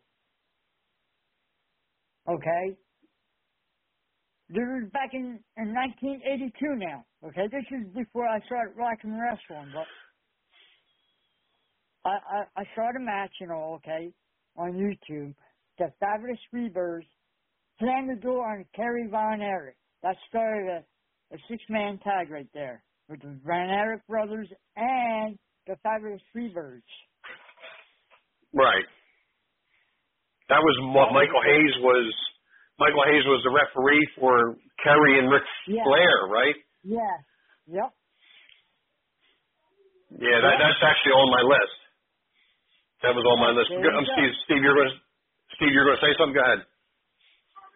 Another what-if dream match for me probably would have been Billy Graham versus Ricky the Dragon Steamboat, given that the 80s, Graham was the karate expert persona. I think that would have been interesting to have those two styles meet.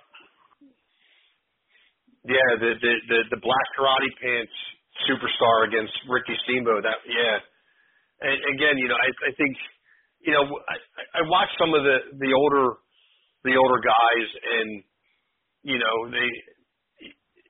I think Ricky Steamboat could really work with anybody. He worked well with Ric Flair.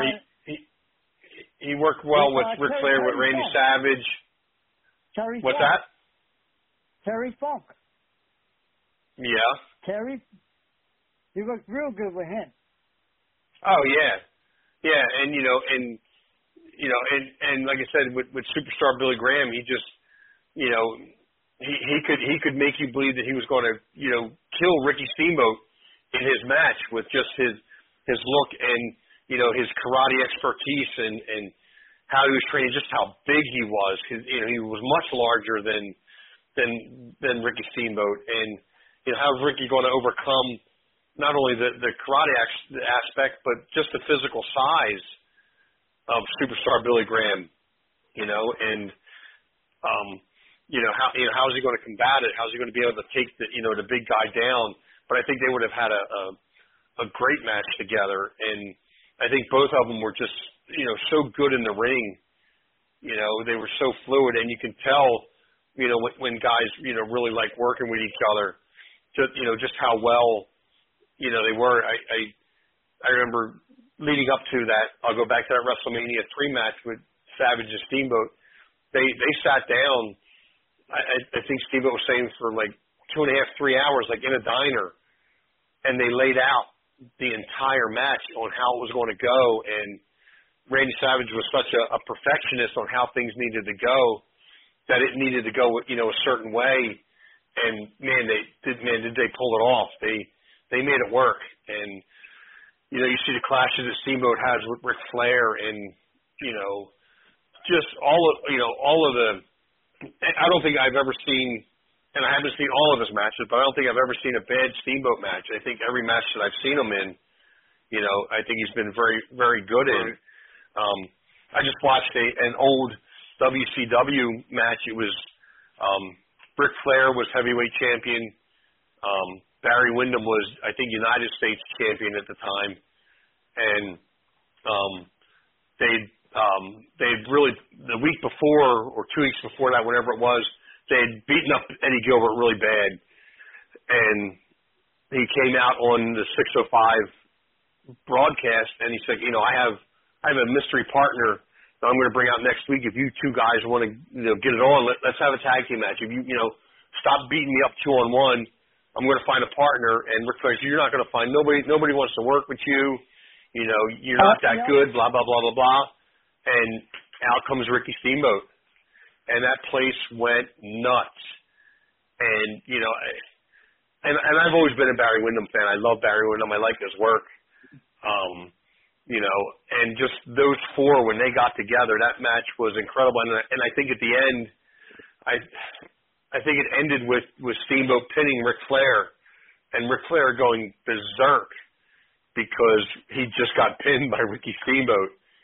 And again, that was a great little story, a great little angle that they did. And it took all four of them guys, being at their best.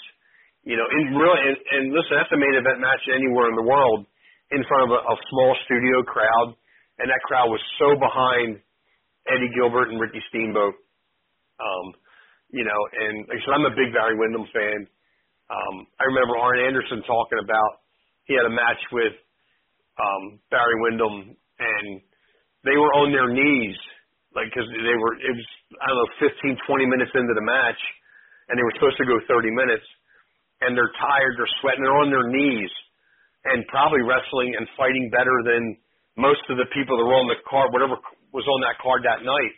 From their knees, they were able to pull off a very good match and a very good performance that night. And I remember watching that match, and I'm like, man, these guys aren't even getting up. And then Arn Anderson talks about it and says, that was probably one of his highlights of his career was, being able to work, opposite, Barry Windham for those series of matches. And, again, Arn Anderson being, probably being one of those top guys. And to me, Barry Windham always being a top guy. I remember, him coming in with Mike Rotunda into the WWF. And, I was heartbroken when they lost the tag team titles. I was devastated. I'm like, how can they lose, man, to was it with the Iron Sheik and Nikolai Volkov? Like, come on, man. How can that happen? And, to me, Barry Windham will always be one of my all-time favorites. And I know he's had some health issues in the past. I think he was Go ahead, the Steve. lineup for Four Horsemen. I think a lot of the guys I like kind of grew up watching Barry Windham. I think he's kind of underrated. Also, one of the best formations of the Horsemen. I know Gangrel, very influenced by Barry Windham, for an example. I think Barry Windham would have been great today too, given guys that are so big and can move quick like Brody Lee. I think Barry would have fit right in. Oh yeah, and he kind of redefined what big men are supposed to be. I mean, he's what 6'4", 6'5". He was a big guy, but he was fast, and he was able to pull off moves that a guy that's 6'6", 260 pounds shouldn't be able to do. And yeah, I think he's very underrated. I really wish he would have had a good run, with a heavyweight title. And I know he's had a lot of titles, in his career, but I think maybe he should have, even if it was for 3 or 4 months, I think he should have beaten Ric Flair, for the NWA title and had it for a little bit. I think it would have done great. But yeah, he's always been one of those guys that always performed at a high level and always gave a good match. Whether he was a good guy or a bad guy. I think I kind of like him more as a bad guy than I do a good guy. Again, with that arrogance and that cockiness that comes out, that the blackjack mulligan coming out of him, and just being able to abuse and hurt people. I think is a great attribute, and I think I like him better as a heel than a baby face. But it's. I got one. It was an angle, but the angle went sour real quick. Okay. This one, McMahon jumped in a limo, and the limo blew up, and all of a sudden, the next night, remember that one? Yeah, I remember that one. Yeah. After that, they found out that Chris Benoit committed suicide. After that. Yeah. That went sour real quick. Well, yeah, that was just I think a product of just bad timing. I think. Yeah. Yeah, they kind of. Another question. Go ahead.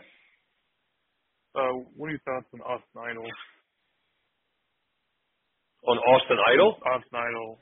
Yeah, because I heard and read that he was influenced by Billy Graham, and also Hogan influenced by Austin Idol as well. Oh, absolutely, yeah. I think I mentioned that in the very beginning. Again, I think Austin Idol's another one of them guys that's underrated, the American Heartthrob. I just think he's, very underrated, and I don't think he ever really got the push that he deserved. And again, I don't know why.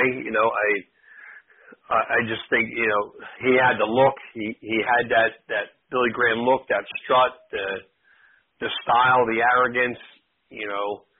I think his work was great in the ring. Again, I don't know why he didn't get the push. Whether it was personally or maybe he upset the promoters or whatever. I don't know how he was to work with or how he was to do business with. And a lot of that could be, a factor in it, because, I liked, the other Nature Boy, Buddy Landell. I liked him, as a performer, but I found out, the more I learn about him, he's very hard to work with. He's very undependable. And I'm not saying that about Austin Idol. I don't know what his deal was, but again, another guy that probably could have gotten a bigger push than he did. And it just never, it never materialized for whatever reason. But very underutilized, very underrated. When we talk about, superstars and guys that that were great for the business, I think Austin Idol was. But for whatever reason, I think he gets overlooked way too much. Yeah, guys like Billy Graham and Austin are for my fandom, so it's interesting. I think one of Gary Hart's best promos, was with Austin Idol, talking about the plane crash that they went through. A great period for managers as well back then. But, yeah. appreciate. It's picking the brain. No, not at all, man. I love doing this, man, and this is where I hope that Stroh's able to come back sooner or later to give us a little more insight into this, being that he was in the business for so long, and he knows. I'm sure he knows all of the guys that we were talking about, and has even if it's just a small story, a small conversation that he's had with these guys. I would just love to be able to pick his brain, and I think when he comes back, when he's ready, when he's done, healing up and getting better, I think maybe we just have a show where we kind of pick his brain and throw out a topic or a wrestler and let us give his input, or maybe I would love to hear a road story about whether it's again with Austin Idol or Barry Windham, or back when they literally traveled up and down the highways together. Now, I mean, now it seems like they fly everywhere, and they're more in the public now. But I would love to hear some stories about either in a bar or just shooting the breeze in the back with these guys. What were they really like? Like, or what did you learn from? At a convention. Right. Yeah. Right. What did you learn? From these guys. What did you learn, or what's the best piece of advice that Austin Idol or Billy Graham or Barry Windham gave you, in your career, or what were they like to work with? Because I'm sure this, in this business, there's guys.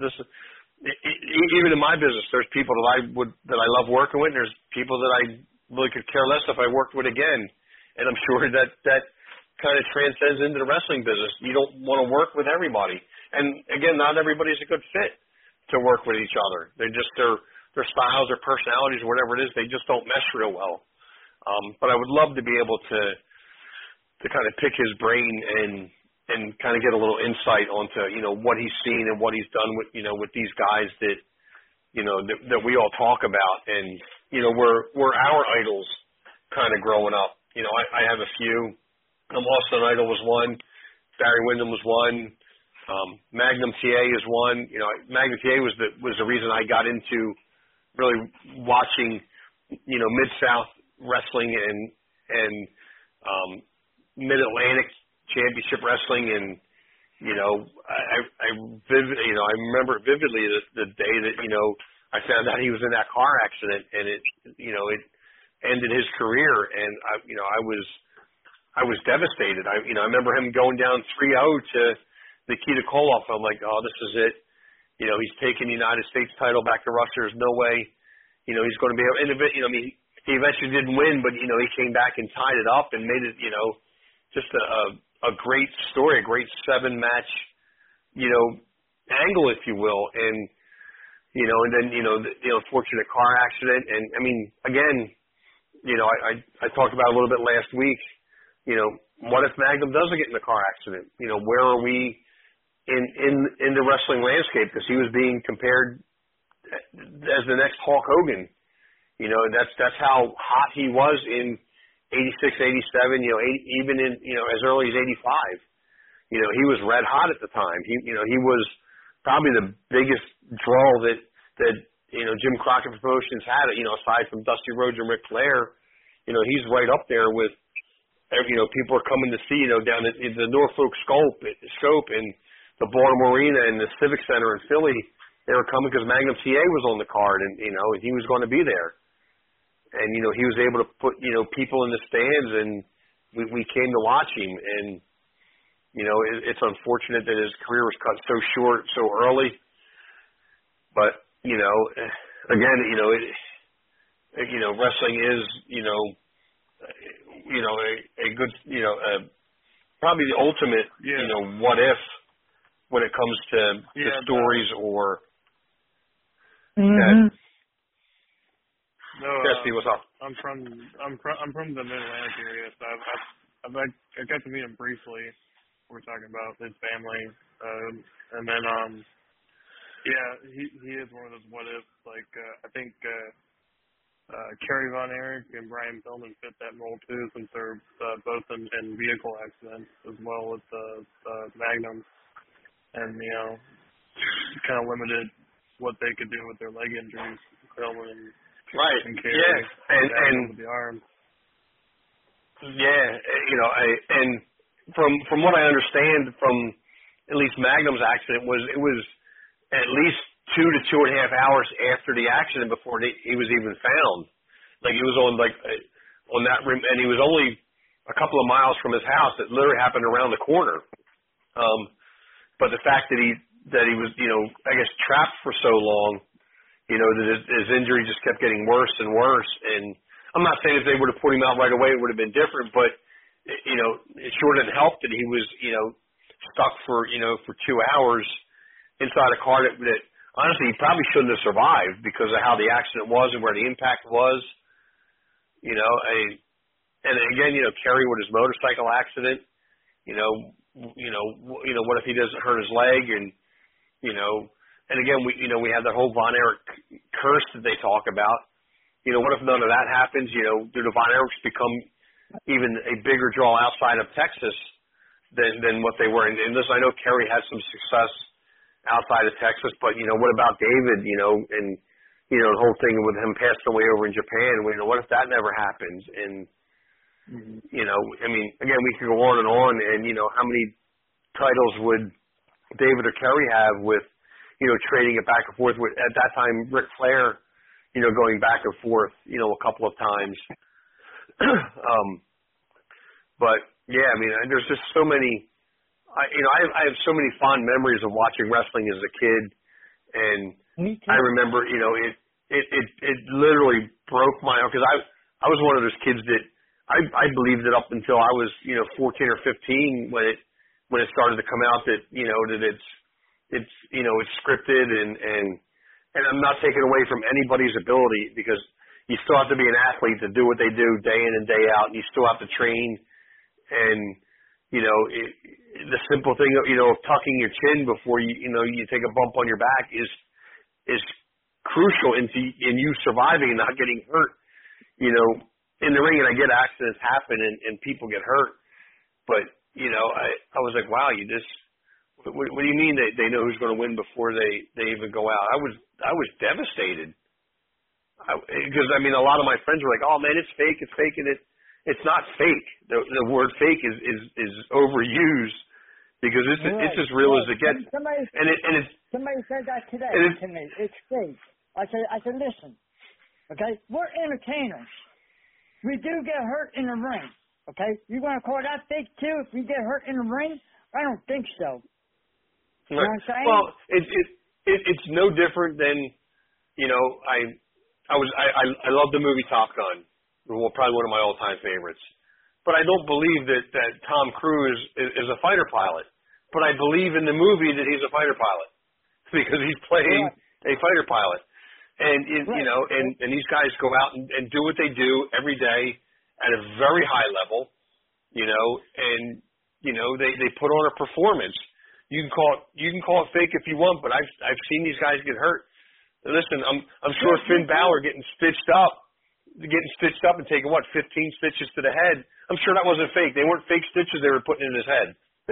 That was a very real injury that could have ended his career at a very young age. So yeah, they do. It's an art form. It's gymnastics. It's athletics. It's there's I know what you're talking about, okay? Because I've seen it happen, okay? A fake move was when he got injured, okay? That was Gary's Wolf tag team partner. I seen it right here in Norville in a steel cage. He got on top of the cage and he fell right down and broke his leg. Well, look what happened. Look what happened to Sid Vicious jumping off the top rope when his leg snapped. Right. And look at it happened. The main person you got to look at, okay, is Owen Hart when he came down like a blue blazer and he hit that turnbuckle real hard. You want to call that fake too?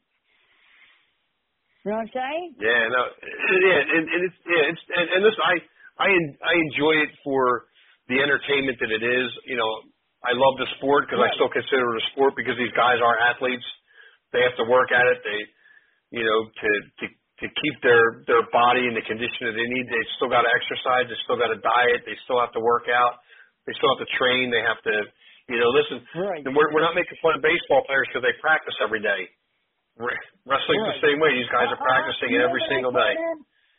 You know what I call them? I call them stunt people because they know what they're doing. Well, yeah, they're actors, they're stuntmen, they're at times gymnasts. You know, they're all of that. You know, all kind of wrapped up into one. You know, but you know, I love the sport. You know, and we're kind of nearing the end of our time, but I love doing this with you guys on Tuesday nights and Thursday nights. You know, I'm having a great time doing it.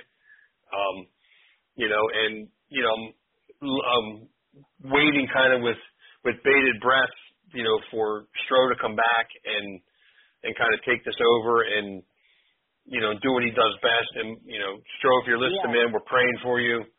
You know, we hope for a speedy recovery and for you to come back.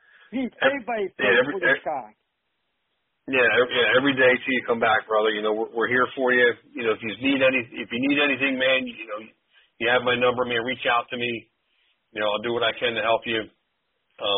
But does anybody have any plugs or anything they want to say before we kind of wrap this thing up for tonight? I do thank everybody for hanging in there and participating. I think it's been a great show. I got one big one. Okay.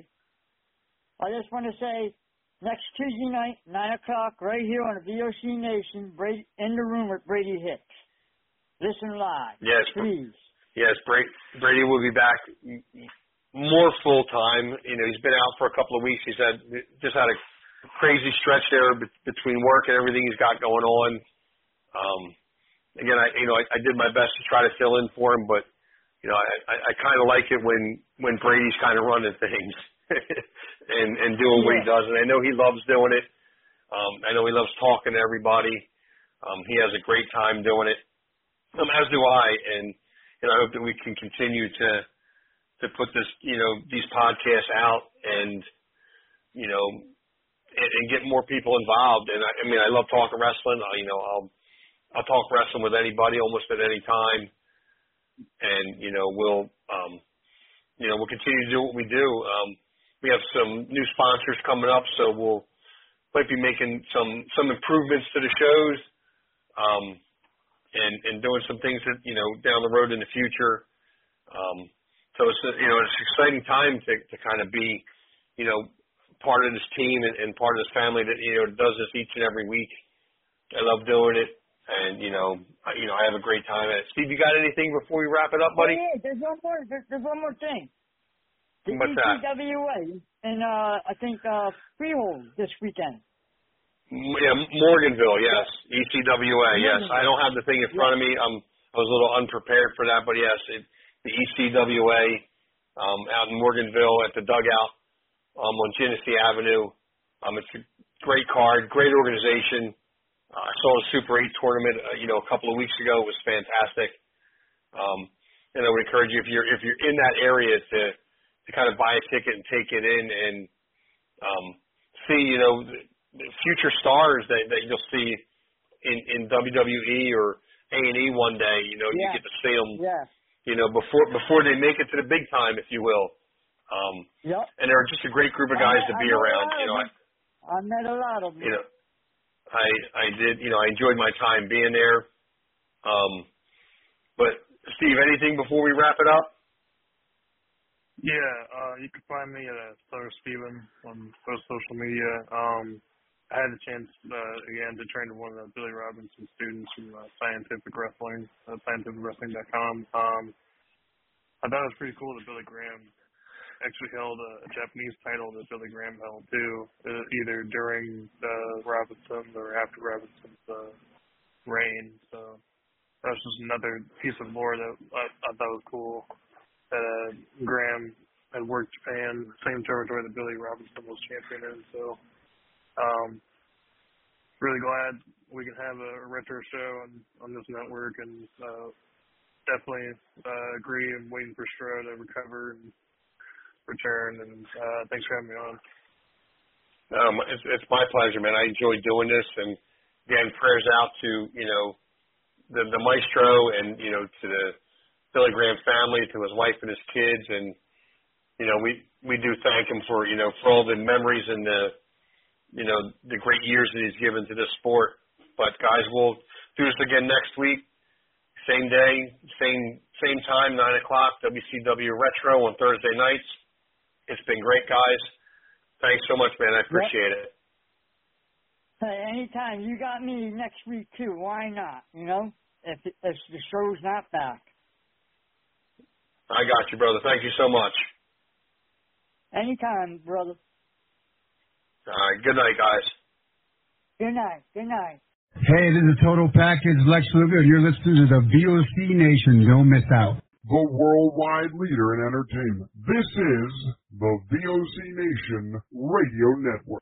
Check out In the Room every Tuesday night at 9. Listen in. Pro Wrestling Illustrated's Brady Hicks, former WCW star Stro Maestro, Kathy Fitz, Matt Grimm. And you and Ray are there too, right, Ray? We sure are, and we've got great guests like Lex Luger, AJ Styles, Haku, and more. It's a heck of a party.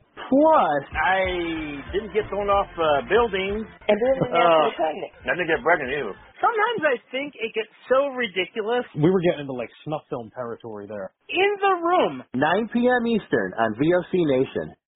Yo, this is Jerry Stein of the Nasty Boys. Yeah, Brian Knobs here. You getting ready to get nasty? Well, listen to the VOC Nation, baby. VOC Nation is one of the longest-running wrestling podcast networks, having started way back in 2010.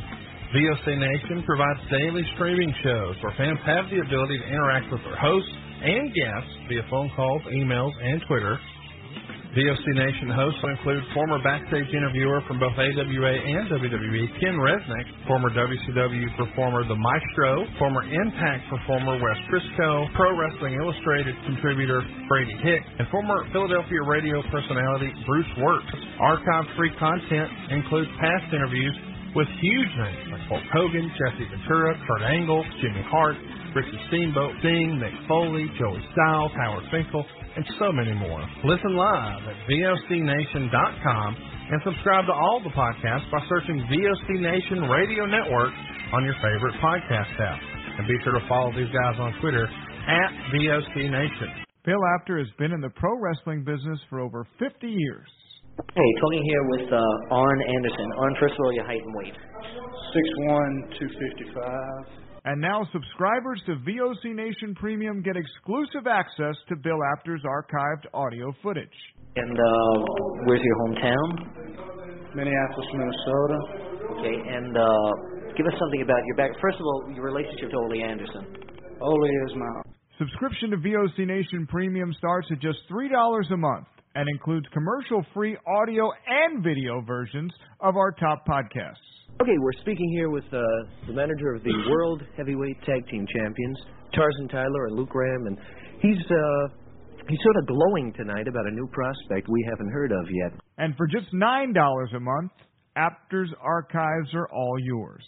Would you tell us who this new prospect is? Well, I'll tell you, Bill, I've searched the world, and I finally found a true world champion. I finally found... What's your opinion of Ivan Koloff winning the title from Bruno Sammartino?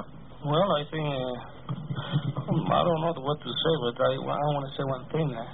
Bruno was another champion. Hear exclusive interviews with the greatest performers of all time. This is Bill Apter, and once again, we're speaking here with Bruno Sammartino. Bruno, first of all, how did you and Bruiser lose that title to the Valiant? Well, actually, it was a very unusual loss, if you want to call it the loss. Did women have anything to do? Well, yes, but the whole thing is this, that the rules, as I always understood them, was that the title could only be lost by pin or submission, which is the same rules as my title, the World Wrestling Federation. That night, it was... To sign up, it's very simple. Head to premium.vocnation.com or go to patreon.com/VOCNation. VOC Nation takes you behind the scenes of the greatest moments in pro wrestling history. Each and every Thursday night, check it out, WCW star Stro Maestro takes you on a journey. It's WCW Retro, talking old school match of the week, talking dream matches, taking your calls and looking back on an incredible career of acting, entertaining, and wrestling. Check it out, VOCNation.com, WCW Retro. Be sure to call in Thursday nights, 9 Eastern, on the VOC Nation Radio Network. This is Matt Hardy, and you are listening to the VOC Nation.